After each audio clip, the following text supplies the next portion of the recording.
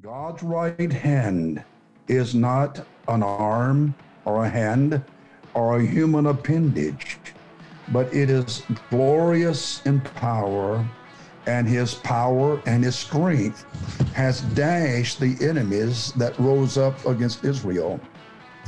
The right hand of God has absolutely nothing to do with any part of a human body, but it has everything to do with God's glory and God's power.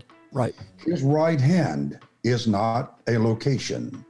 His right hand is not, and I'm repeating, a human body appendage, but his right hand is his own glory and his own power.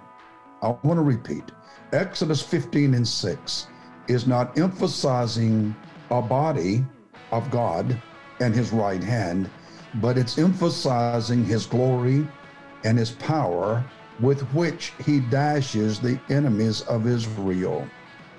The God of the Old Testament is spirit, and the spirit was made known or manifest in the flesh in the New Testament in the person, in the body of Jesus Christ.